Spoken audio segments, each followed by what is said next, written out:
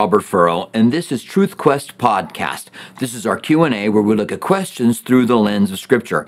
Our desire is to know what God's Word says so we can know what to believe, rightly dividing the Word of God. The Bible tells us that all Scripture is given by the inspiration of God, is profitable for reproof, for correction, for doctrine, that the man of God could be thoroughly equipped for every good work that God has given him. We know that God's Word is alive and active, that it will not return back void, but it will accomplish those things that it was sent out to accomplish. So we want to rightly divide the Word of God. It is our authority, and we believe that it is inerrant in the things that it teaches. So we'll take time to take questions from you that we might be able to look into the Word of God and what they say. If you have any questions, you can write the word question down, and then you can write out your question, reread it a couple of times, make sure that it makes sense, and then go ahead and submit it. Our first question today comes from a question that was asked last week, and it had to do with generational curses. And it's been a while since I made myself familiar with the passages that talk about generational curses, so I thought I would go ahead and do that this week and then come back and address the issue. So I've got a couple of verses here that I want to show you. First of all, good to have you guys with us here today, by the way. So here we have let me see here. Sorry, let me go ahead and get this out of the way. There we go. All right, so here we have Exodus 20, 4 through 6. And this is going to be familiar because it is the Ten Commandments. Exodus 20 is the heart of the law. And so God says about idols, you shall make for yourself you shall not make for yourself a carved image, any likeness of anything that is in heaven above, on the earth beneath, that is in the water under the earth, and you shall not bow down to them, nor serve them. So the prohibition is against making an image of something and then bowing down to it. Remember, in the tabernacle, there were all kinds of images, even on the top of the Ark of the Covenant. There were cherubim that were their wings covered the mercy seat. It's the prohibition against bowing down before them and worshiping them. He says, "For I am the Lord your God, visiting the iniquity of the fathers upon the children to the third and the fourth generation of those who hate me, but showing mercy to thousands to those who love me and keep my commandments." So there's the section. Now, first of all, this is about the law, and it's in the law, and it's about idols, idol worship. And it says, visiting the iniquity of the fathers upon the children of the third or the fourth generation. But then in contrast to that, showing mercy to thousands to those who love me and keep my commandments. So God contrasts the few with the many of those who hate him and those who love him, and how much greater his grace is. But this has caused some to believe and to teach that we are under curses. So I could be under a curse. Now, there's a sense in which we are. We're under the curses of Genesis, still under them. They haven't been set free yet. Jesus became a curse for us upon the tree, so that we are in him now, and we'll talk about that in just a moment. But the idea that my dad could have sinned and that could be passed down to me, I think is appealing to people, because that means it's not me, it was my dad. I'm just a victim here. I have this generational curse that's upon my life. And I think, and if you can pray for me, or you want to go through a deliverance service, that you can pray to get rid of generational curses in people's lives. And then what does that do for the passages in the New Testament that tell me that if I walk in the Spirit, I will not fulfill the lusts of the flesh? And that if I sow to the Spirit, from the Spirit I'll reap life. If I sow to the flesh, from the flesh I will reap corruption. Was God saying in this passage that he was going to just pass down the consequences of sin to the third and fourth generation? Or because my dad sinned in a certain way, does that mean now I'm going to sin in that certain way? Which is the way people read it. And I'm not sure that's exactly what God meant here. We do know that you can inherit certain things. My dad had a pretty bad temper. My dad was bad-tempered. And I learned that probably from him. And I had to fight that when I was younger too. I just kind of fly off the handle all of a sudden. And I had to fight it because my dad was that way, but probably because I lived with him. And maybe that's what God is saying. We see our fathers, our parents doing things, and then we end up repeating the same things that they do. Now, let's just say that God is saying here that visiting the iniquity of the fathers upon the children of the third and fourth generation means that if your dad was involved in idolatry, that you're going to be involved in idolatry to the third or the fourth generation, that there's a curse on your family line and you're going to be involved in it. What about those who repent? Listen to what God says here in Ezekiel 18:14. If, however, he begats a son, this is someone who sinned and done all kinds of bad things. If, however, he begats a son who sees all the sins which his father has done and considers, but does not do likewise. So this is a son, his dad has done a bunch of sin, but he's considered and he doesn't do likewise, who has withdrawn his hand from the poor, meaning he wasn't stealing from the poor, and not received usury or increase, but has executed my judgments and walked in my statutes, he shall not die for the iniquity of his father. So a son can see his father doing certain things, decide he's not going to do it, and he is not going to die for the sins of his father. He shall surely live. As for his father, because he cruelly oppressed, robbed his brother by violence, and did what is not good among the people, behold, he shall die for his iniquity. So it seems here God gives us an opportunity to respond in a way that we see our fathers doing certain things and not follow in those footsteps. Now again, this is the Old Testament. Now, I got another passage for you. This is out of Jeremiah. It says, in those days they shall say no more, the fathers have eaten sour grapes and the children's teeth are set on edge. That's the idea that our fathers did something and now we're suffering the consequences for it. But everyone shall die for his own iniquity. Every man who eats the sour grapes, his teeth shall be set on edge. God's saying, I'm dealing with individuals. It doesn't mean that there might not be some kind of connection, but we're each responsible for what we do, and we don't have to do what our parents told them to do. Now, when you become a Christian, what happens? Remember that this passing the iniquity on from the fathers to the children was under the law, the heart of the law in the Ten Commandments. So here it says, Christ has redeemed us from the curses of the law. This is Galatians 3:13. Christ has redeemed us from the curse of the law. The law, if we sinned in any one point, then we were condemned. You had to go make a sacrifice. But if there's a connection between the law and what our parents do and what we do, Christ has redeemed us from the curse of the law. Maybe we haven't been redeemed from the curse of Adam or the curse of Eve, but we are redeemed from and the earth is still under that curse, but we're redeemed from the curse of the law. It says, having become a curse for us, as it is written, cursed is everyone who is hung on a tree. And so Jesus was hung on a tree for us and died for us that we could be set free. And if we are in Christ, we have the mercy of 1,000 generations. And we want to be careful that we don't use these verses. It's like demonology. You're demonized. That's why you're doing the things that you're doing. So you've got to go to a deliverance service in order to be set free from these demons. My problem with that is I don't see it in Scripture. You go to the Bible and you look for deliverance where it says, if someone is struggling with lust, then go and cast the demon of lust out of them. It doesn't say that. It says, walk in the Spirit and you won't fulfill the lust of the flesh. But if you sow to the flesh, from the flesh you will reap corruption. You reap what you sow, taking every thought captive to the obedience of Jesus Christ, that we might be able to overcome every stronghold, looking for the way of escape out of temptation.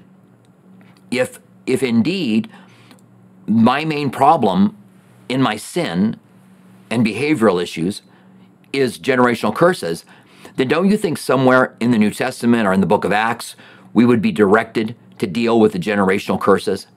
In fact, it's not a biblical term. God just made that statement.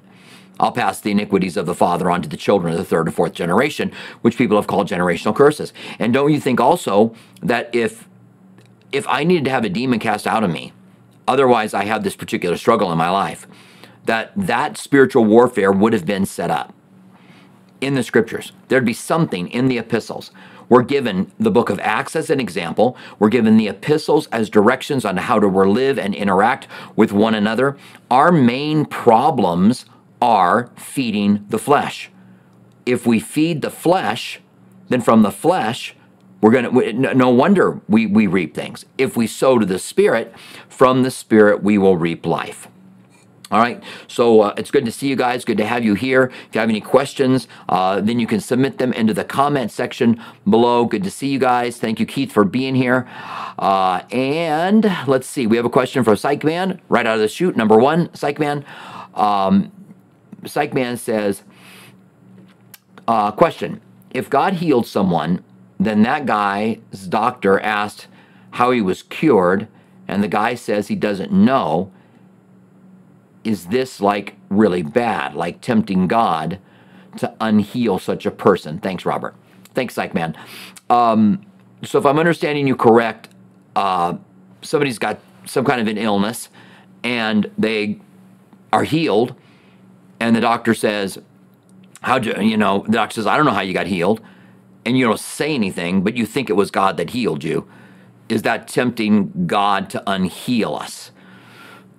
First of all, I think if the doctor says, if you've prayed to be healed and you get healed and the doctor says, I don't know how you've been healed, you should go ahead and glorify God. You should say, well, I prayed for this and I believe God healed me. And I think that's a good thing to say. And I don't think that I don't know why you wouldn't. Maybe you get scared when you're there. Maybe you don't say it. But I don't think God's going to unheal you. You never see an unhealing in the Bible where someone is healed and then they're not healed. I don't think that God is like, well, you didn't give me glory for it, so I'm going to unheal you. All right. So but I do think, Psych Man, that we should be letting people know if something like this were to happen. Let me just read this, make sure I got it right. If God healed someone, then the guy's doctor asked him how he was cured, and the guy says he doesn't know. Yeah, so I'm assuming the guy knew that God healed him and said he didn't know. I don't think it would be tempting God. I think he should be telling the doctor especially that he's been healed. I've talked a lot about Craig Keener's book, Miracles Today, and Lee Strobel's book, that is A Case for Miracles. And they document a lot of miracles that have happened. So we see that miracles are happening today. And I think that God allows miracles that can be documented to happen in order for us to know that the supernatural takes place. And then we can look back at where a lot of miracles happen, because a lot of times people will ask, well, how come there are not as many miracles happening today as there was in the Bible?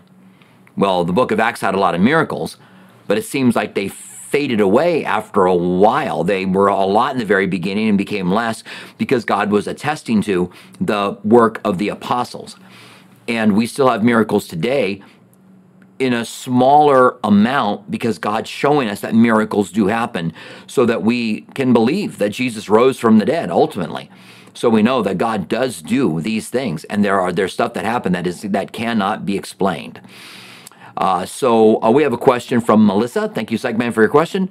We have a question from Melissa. Melissa says, question, hi, Pastor. Are we required to fast like we're baptized? Thank you. Right. So you should be baptized. So Jesus said, go out into all the world, which means preach the gospel everywhere, and make disciples of all nations, which means we are becoming disciples of Jesus when we become Christians, and baptizing them in the name of the Father, the Son, and the Holy Spirit. So we are to baptize people. And if you haven't, and I really believe that something happens when you are baptized.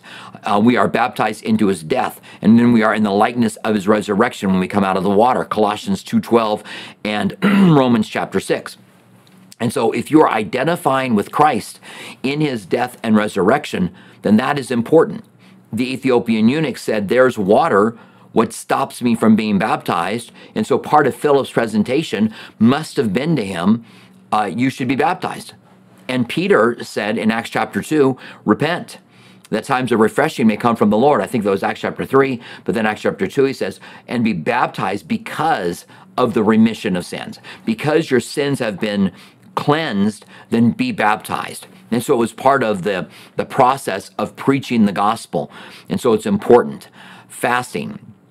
Jesus said, when you fast, don't fast like the Pharisees, who don't comb their hair or wash their face, then they walk around like, I'm all hungry and I've been fasting. And Jesus says, don't do that. But he did say, when you fast, not if you fast.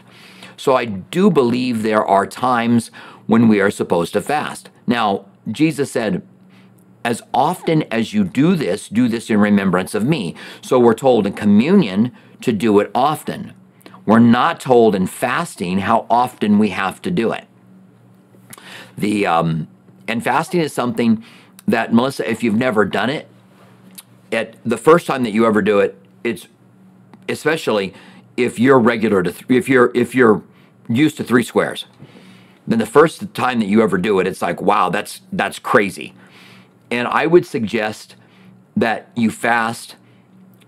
Maybe there's a few ways you could do it. You could fast breakfast, and then the next week on maybe the same day you fast breakfast and lunch, and then the next day you fast breakfast, lunch, and dinner. Or you fast breakfast, then you fast breakfast and lunch, and then you fast by just eating bread and water for dinner. You know, something that is going to allow you to realize, I'm okay, I can make this, I can handle this, and you do get used to it. So, you know, at first your body it's asking for the meal. And when you're fasting, you really want to be praying about something. I really believe it's being struck by something, which makes fasting easier. So if you're suddenly grieved because of something that's happened in the life of someone you love or someone you care about, and so you decide to fast and pray for them, then because you're struck by it, you don't really want to eat, which is when you're grieving, you don't want to eat. And so, yeah, I do believe that as Christians we should fast. I don't think it's the same as baptism. Everyone needs to baptize. Jesus said when you fast. So I do think we're supposed to fast. But baptism seems to be connected to the statement of salvation, where fasting is connected with praying and calling out to God. Really getting serious about calling out to God. All right. So if you have any questions about that, you can ask more. But thank you very much for it. I would suggest all Christians to take time to fast. And like I said, just fast breakfast to start. And spend that time praying that you would normally spend in breakfast. And maybe you eat breakfast to pray anyway. All right. So we have a question from Joe. Joe says, question, I've submitted this first thing on Wednesday, but I didn't see it was answered.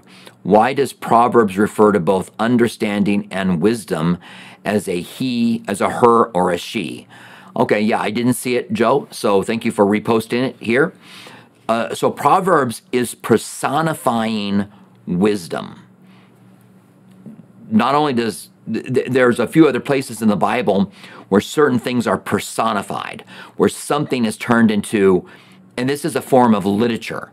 So, you know, you could, if you were writing a poem, you could personify love, turn love into a person and write about it. Some have said that they see the wisdom in the book of Proverbs as being the Holy Spirit, and that the Holy Spirit is referred to at times in the feminine, and that the she is the Holy Spirit. Others see Jesus in it when you're reading in Proverbs.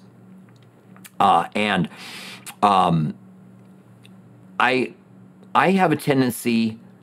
have a tendency just to read them as if wisdom were personified.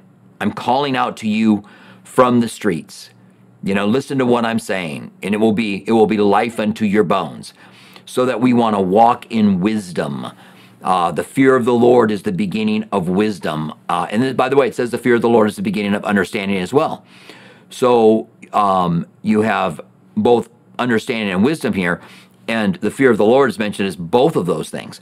So understanding is understanding the scriptures and understanding life. Wisdom is knowing the right thing to do, when to do it. And having a decision in front of you, I could do this or I could do that. What would be the wisest thing for you to do? So I think it's a way for us to understand and learn wisdom and understand maybe a little bit better on what biblical wisdom is. And that's why I think it's personified. I don't think it's the Spirit, and I don't think it's Jesus. But you can go back and you can read those yourself and kind of make your own decisions on it, Joe. You can go and read the passages that personify it and go from there. And if we have time, if you want to put in one of the references, we'll go back and read a little bit on how it's personified.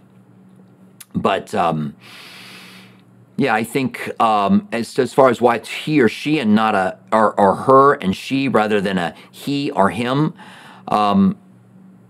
it just like we personify a ship as a she, or a storm as a she now, right? So I just think that's what's happening there. It's just literature, and it's a literary device. All right, thanks, Joe. I appreciate that. So we have a question from Daniel. Daniel, good to see you here. Daniel says, is there a relationship with near-death experience stories and hell? View of universal salvation, ultimate reconciliation, or is this heretical? Well, yeah, I think universal salvation and ultimate reconciliation, when you're talking about universalism, that people are going to die, go to hell, suffer until they repent, and then they enter into heaven. I don't see anything in the scriptures that would talk about that. And on top of that, Daniel, I don't see anything in the early church that anybody in the early church thought about it. We talk about the duration of hell, and we see that it was a debate in the first 350 years of the church. And then Augustine came on the scene, and Augustine took the stance of eternal conscious torment. And then it went for, then it became part of what was the Catholic Church. And when the Reformation happened, they never questioned any of those things. They questioned some other things, but never any of them. But universal salvation, ultimate reconciliation, I see as being wholly unbiblical. And would it be? Yeah, I see it. I see it as being unbiblical, and I think that's probably the best way to put it.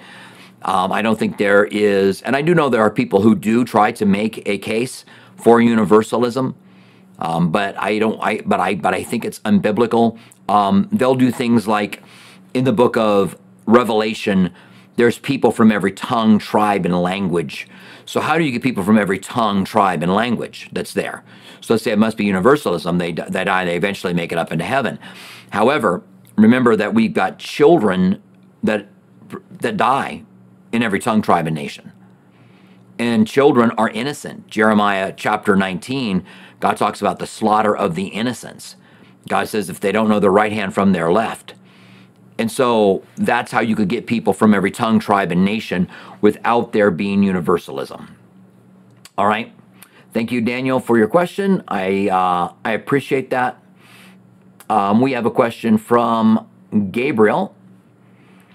Gabriel, good to see you. Gabriel says, question, being that you were from a Methodist church, is there a certain church that we are called to go to? Or is it just as long as they follow Scripture line by line, verse by verse? Thanks, Gabriel. I appreciate that. I think sectarianism is somewhat carnal. Now, what I mean by that, Gabriel, is when we go, I'm Methodist, I'm Lutheran, I'm Baptist, I'm Assembly of God, I'm Calvary Chapel, when we become into whatever it is, whatever, and we should like the church we're going to. Don't get me wrong. But the church that you go to should uplift Jesus. And it ought to be about Christ and really living for Him. And I do like Calvary Chapel. I do. I mean, that's the reason that I'm a Calvary Chapel, is I like it. I agree with the tenets of Calvary Chapel and the distinctions of Calvary Chapel. But I think the more sectarian you get, the more carnal it is. And Paul talked about this in 1 Corinthians, where he said, I wish I could talk to you as spiritual, but you're not. You are carnal. For one says, I'm of Paul, and another one says, I'm of Apollos. And he says, you are not spiritual, you are carnal. And some of you say, I'm of Christ. So just like there are some who say, we're of Christ. We aren't any denomination. The Church of Christ, which has certain cult-like issues, claims that they're the Church of Christ. Why would you go to another church when you could go to the Church of Christ? But Paul talks about that being sectarian as well. Look at this passage here. So Paul says here, this is 1 Corinthians chapter 1, verse 10. Now I plead with you, brethren, by the name of our Lord Jesus Christ, that you speak the same thing, and that there be no divisions among you. So God doesn't like this whole idea of divisions, but that be perfectly joined together in the same mind and in the same judgment. For it has been declared concerning you, my brethren, by those of Chloe's household, so he rats them out who told him, and that there are contentions among you. Now I say that each of you says, I am of Paul, I am of Apollos, I am of Cephas, or I am of Christ. Is Christ divided? Was Paul crucified for you? Or were you baptized into the name of Paul? I thank God that I baptized none of you. And then he goes on to talk about it. But he talks about them being carnal and not being spiritual because there's divisions among them. So what's happened? There are a ton of divisions that are out there. Doesn't mean that we can't go to a church that is Methodist or Lutheran or whatever it is that we decide to go to. But I believe that, yes, first of all, Gabriel, it needs to be a church that is biblical. What you want to look at is the Apostles' Creed, and you can just take time to look that up. It gives you the creeds of what are the main things, and make sure that a church has in it the Apostles' Creed. Now, line by line, verse by verse, that's something Calvary Chapel does. We go through the Bible. I'm sure there are other churches that do that, but Calvary Chapel is known for it. We go through books of the Bible. That's what we do. And right now we're in Revelation on Wednesday night, and we're in Luke on the weekend. But I do believe, I was trying to think of who said it.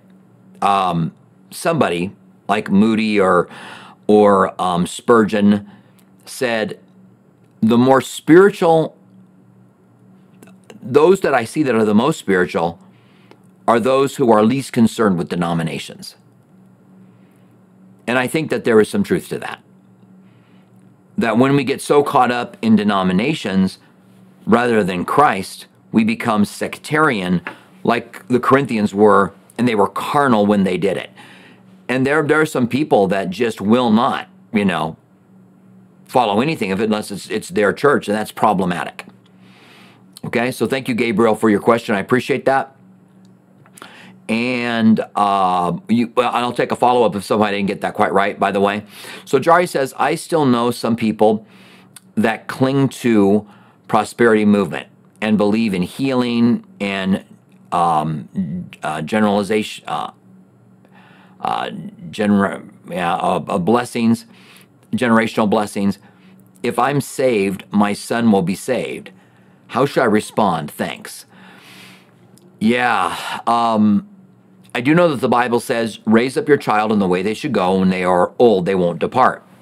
Now, is that it is in Proverbs. Is that a proverb or is it a promise? If it's a proverb, it means raise your children in the way of the Lord, and for the most part, when they're old, they won't depart. If it's a promise, it means that they won't depart. If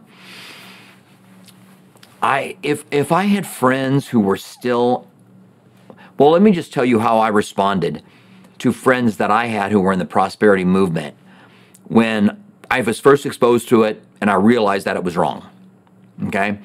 We had good, solid conversations without attacking each other. And I realized how much they twisted scripture by my good, solid conversations. Like I remember talking to him and saying, look, Paul had a thorn in the flesh. And he prayed 3 times. And God didn't remove it. And he said, go back and read it. It says, my grace is sufficient for you. So what God was telling him is you don't have to ask me to be healed. You can just speak into existence the healing that you want. And I realized how much they twisted and manipulated scripture. Another thing that was said was, if Mary and Joseph got Jesus, that Jesus came into their lives and all of a sudden wise men gave them gold. And you'll get gold when you invite Jesus into your life. And you realize how much they are twisting scripture. But for me, it just becomes clear that if someone is teaching godliness as a means of financial gain, withdraw yourself from them. So they should not be in that teaching. And other scriptures they twist. 3 John chapter 1, above all things I would that you would prosper and be in good health. That's John writing to his friend Gaius, and it's his greeting. Like I might say, if I hadn't seen you in a while, Jari, I hope things are going really well for you. My beloved Gaius, above all things, I would that you would prosper and be in good health. And then they quote it as if it's not, they don't put the Gaius part in there. And then they quote it. So I would prayerfully have conversations with them. Jari,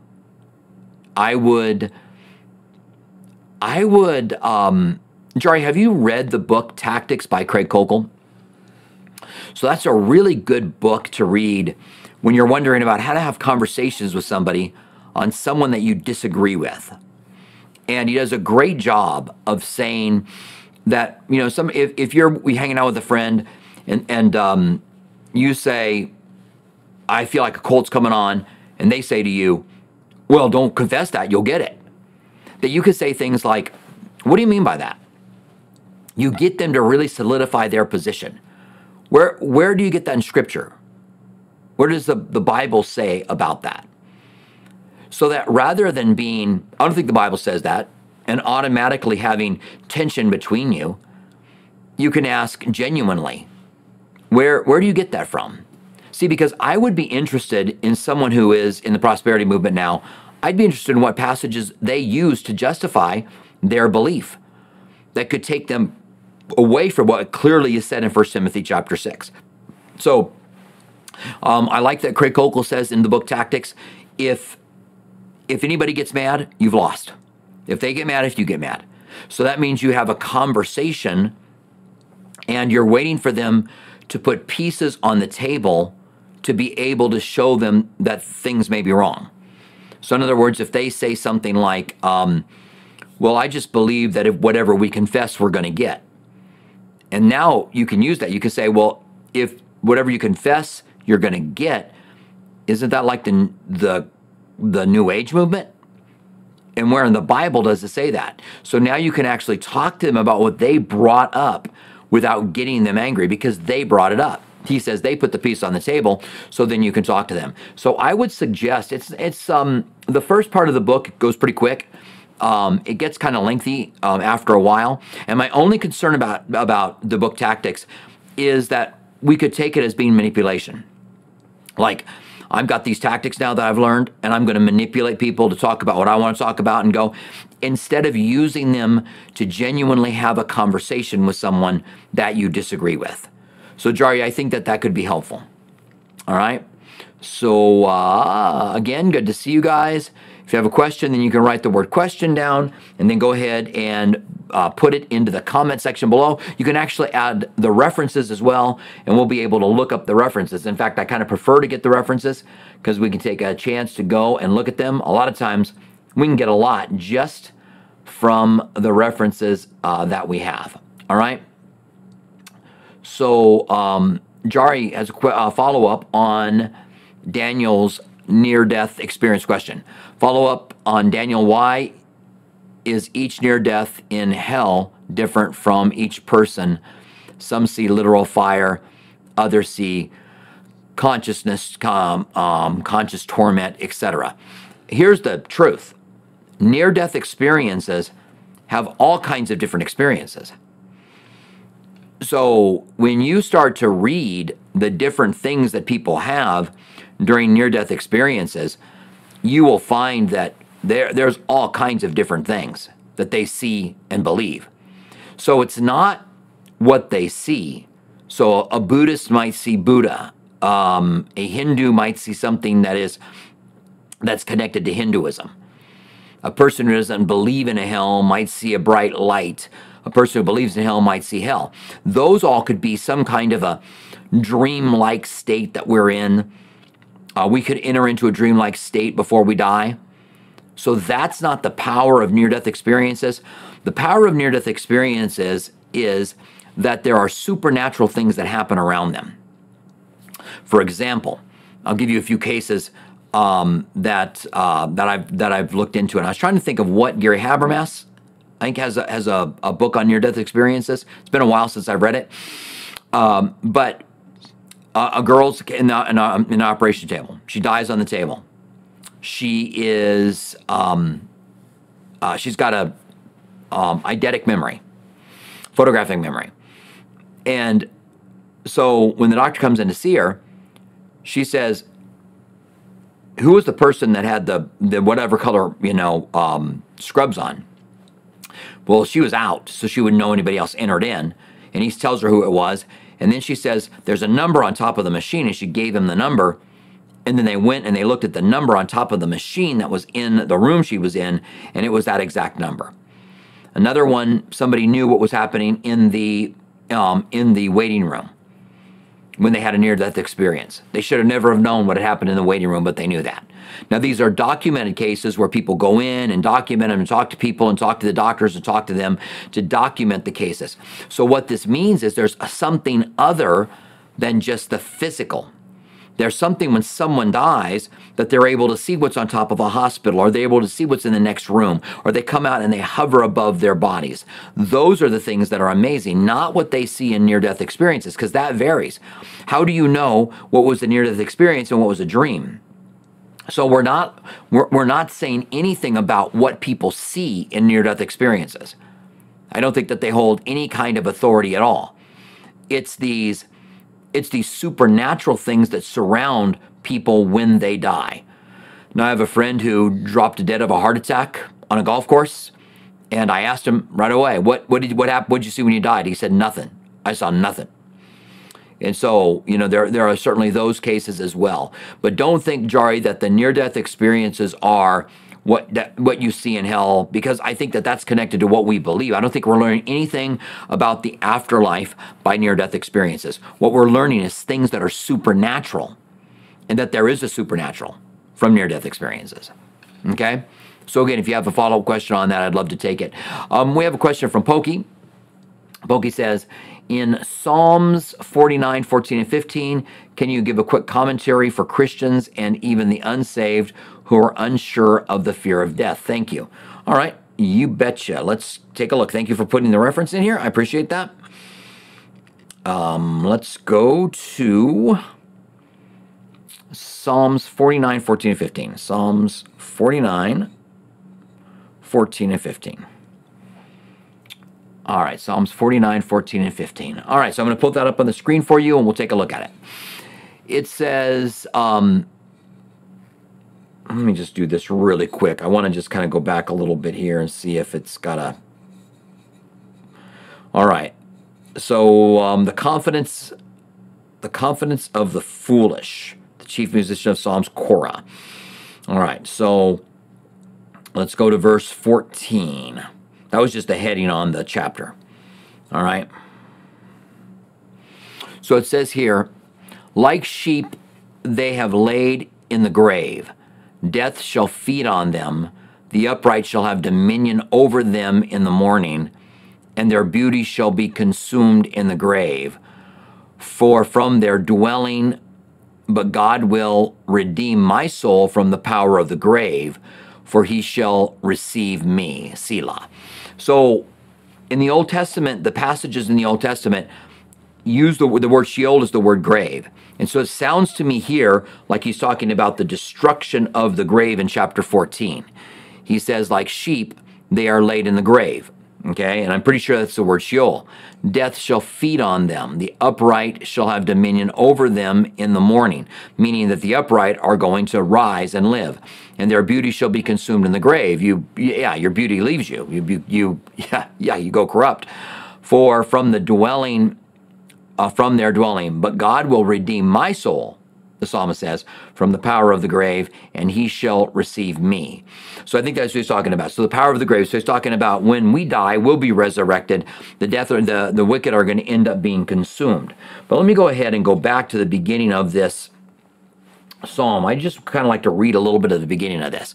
I'm not sure we'll go all the way to verse 14, but let's just see what the sense of it is. Hear this, all peoples. Give ear, all inhabitants of the world, both low and high, rich and poor together. My mouth shall speak wisdom, and the meditation of my heart shall give understanding. I will incline my ear to the proverb. I will discuss my dark sayings on the harp. Why should I fear in the evil day, when the iniquity at my heels surrounds me? Those who trust in their wealth and boast in the multitude of their riches, none of them can by means redeem his brother, nor give to God a ransom for him.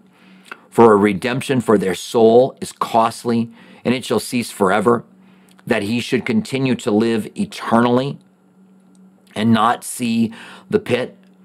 For he sees wise men die, so even the rich and the wise die, like the fool and the senseless person perishes and leaves their wealth to others. So even the wealthy person is going to leave their wealth to others. The inner thoughts is that their houses will last forever. So they think they're rich, they're going to last forever, their dwelling places in that generation. They call their lands after their own name. Nevertheless, man, though in honor does not remain, he is like the beast that perishes.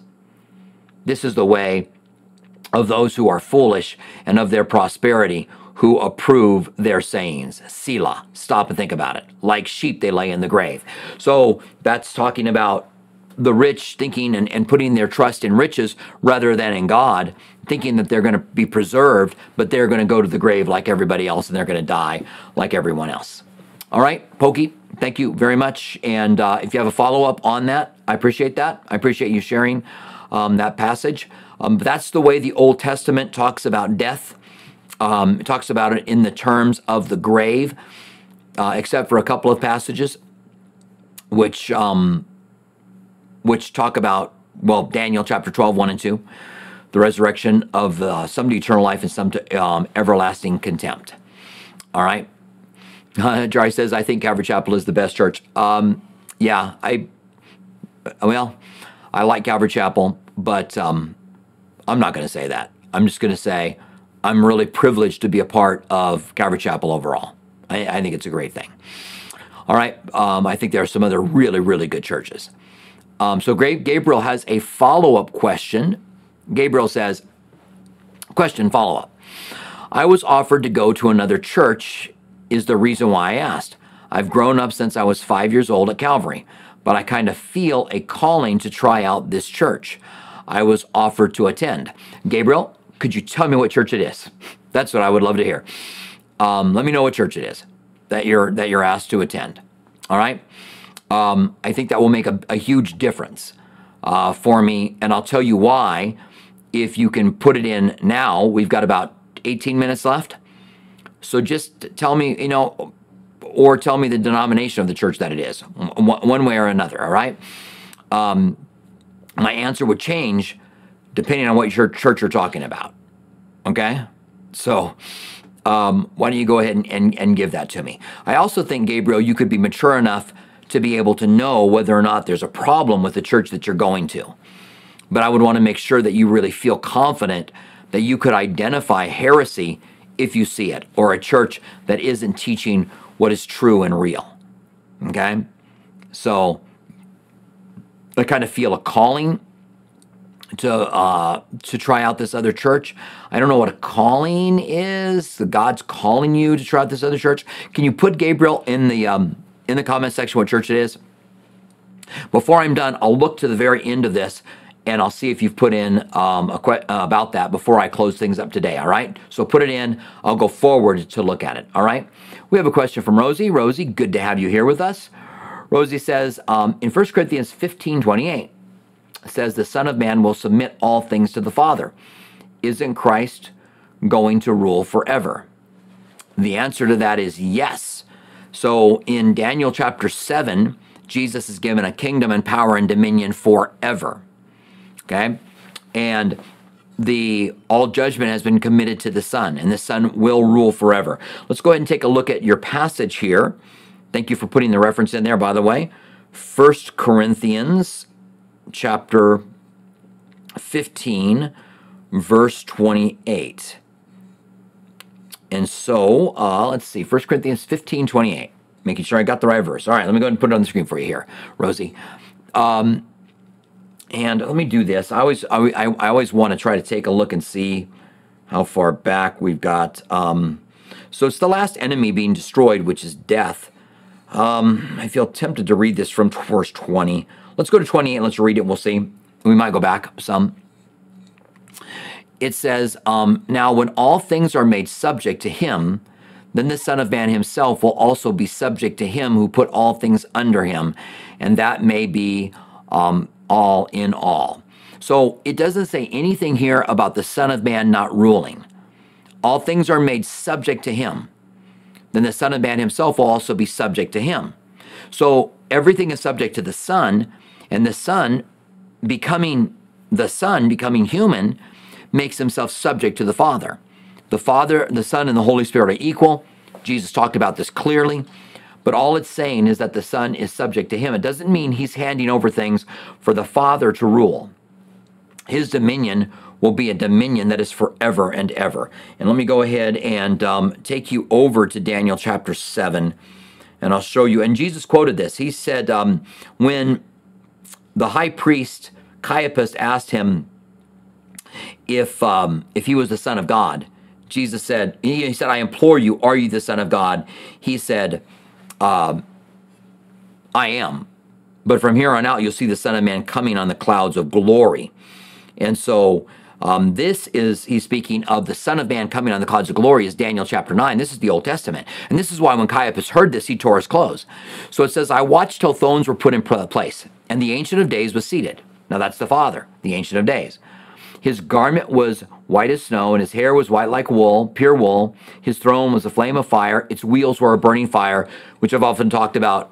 God has a fiery chariot. He's got a throne that has wheels on it. That's cool. A fiery stream issued forth from before him. Before 1,000 thousands ministered to him, and 10,000 times 10,000 stood before him. The court was seated. The books were opened. And I watched because of the sound of the pompous words which the horn was speaking. I watched till the beast was slain. This is the Antichrist, and his body destroyed to give to the burning flame. As the rest of the beast, they had dominion, was taken away, yet their lives were prolonged for a season and a time. Okay? And I was watching in the night vision, and behold, one like the Son of Man coming with the clouds of heaven. So now you've got in the Old Testament the Ancient of Days and a Son of Man, meaning, first of all, human, coming in the clouds. He came to the Ancient of Days, and they brought him near before him. To him was given dominion, that's to rule, and glory, and a kingdom, that all peoples, nations, and languages should serve him. His dominion is an everlasting dominion, which shall not pass away, and his kingdom the one which shall not be destroyed. Okay? So Jesus said to Caiaphas, from here on out, you will see the Son of Man coming in the clouds of glory and given a kingdom and dominion forever. And so he quoted and identified himself with this. Now, this is why, Rosie, Jews a lot of times don't have a problem with the idea and the concept of the Trinity, of more than one power in heaven, because they see two powers in heaven. And sometimes in Kabbalah and a few other kind of mystical Judaism kind of things, they'll see more than two powers. They'll see 10 powers or 100 powers, because the Bible talks in these kind of ways. Okay? So yes, the Son has made himself subject to the Father, but is equal with the Father. So in the same way, a wife submits to her husband, and the wife is equal to her husband, but she submits to him.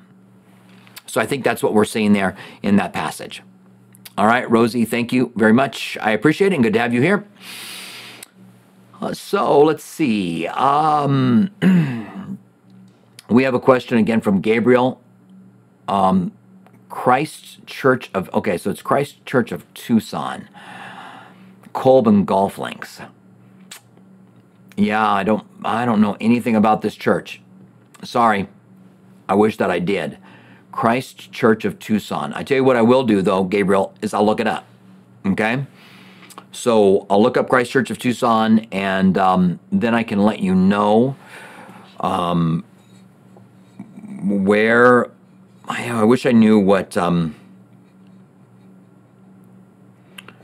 wish I knew what denomination or group they were with. I'm looking it up really quick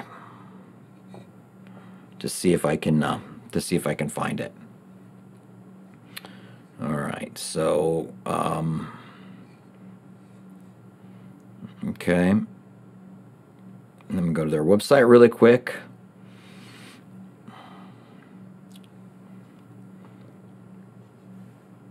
Christ Church in Tucson. Okay. Yeah, I don't know. It may be it may be good. So I'll take a look a little bit more. All right, Gabriel. And I'll just encourage you along these lines. Hey, I hope that you're mature enough and solid enough to be able to tell when something is off, is weird. So when you go into a new church, because there are church cults that present themselves as churches, you want to be on guard and you're listening for certain things. The Bible says that they will know that we are Christians by the love that we have for one another, but we're going to go in and know from the Word of God. So I don't have any problem, Gabriel, with you visiting any church that is out there. I would just be careful to make sure that they're teaching what is the truth. Okay? So, yeah, if anybody knows what group that church is with, then let us know. You know, I'm not trying to tear down another work or church. I just want to know, is it a genuine church? Are they really believers? All right? That's really what I would like to try to figure out. But I say I don't have a problem with you going to that church. All right? And this is really good for us to understand when we visit a church what we're looking for. You're looking for things like the authority of the Scripture. You're looking for them not making statements about works being some kind of salvation, like the Sabbath or baptism or tongues. You're looking that a church wouldn't be us for and no more. So when a church has the kind of feeling like we're the only ones really serving God, it's kind of like, really? Your church, just only you, or only your denomination. Nobody else is really serving God. So when you hear things like that, those are flags. And when those flags come up, you really ought to take a look at them. All right? So if you're here joining us and you have a question, then write the word question and then write out your question and then go ahead and submit it. We've reached the end of our questions for today. Let me, I wanted to take a look here. I made a note a while back of some of the questions that we've gotten. Let me see if I can find that note. Because we're open for it, you got a question, you really want your question answered, we still have 8 minutes, and you can go ahead and do that. I'll talk some about, unless I can find that, questions for Q&A. All right. Yeah, so we've already done that one. All right. So tonight we have a service at 6 o'clock. We'll be teaching out of the book of Acts. We're in Acts chapter 10, and I love this section. It's where God begins to break away. He begins to make the church diverse. Up to this point in the book of Acts, up to chapter 10, it's been Jews that have gotten saved and Samaritans who get circumcised, eat kosher, who are very much like Jews, but they've gotten saved, but they're different. And now the Gentiles are going to get saved. And I love the guy that represents this. I just think there's so many good things about the guy who represents it. So we'll be talking about the promises in the Old Testament that all the nations on the earth are going to be blessed by Christianity. And we think about it today, we have the 2.3 billion confessing Christians on the earth today out of 8 billion people. It's the largest declared religion. So I'm not saying by any means that all of them, the 2.3 billion, are all Christians. I'm just saying that we have more people on the planet who say that they are Christians than anything else. So we're going to be talking about that tonight when we look at Cornelius and his salvation. Also, we're going to compare some of the things that happened to him and the Ethiopian eunuch in the chapter before it. All right? So we have, Gabriel says, follow up, the denomination is Calvinist, for what I was told. All right. Well, that helps. So some of the things you want to watch out for in Calvinism, there could be an extreme form of Calvinism, and then there could be, well, let's say a higher and a lower form of Calvinism. So the higher form is the worst kind, okay? The lower is the better kind. So high Calvinism would say that everything is determined. it's a radical end of determination that that God's determined it all. Everything that's ever been done, including any sin, any struggle, anything, any evil, God determined Hitler. God determined all of those things. That's problematic to me. Because in Calvinism also, the high Calvinism, they believe that there's limited atonement, that Jesus only died for those who he chose before the foundations of the world, and that salvation was not offered to everybody, and that people are going to be punished when they can't get saved. They can't get saved, and so they're going to end up being punished. So to me, there's all kinds of problematic things.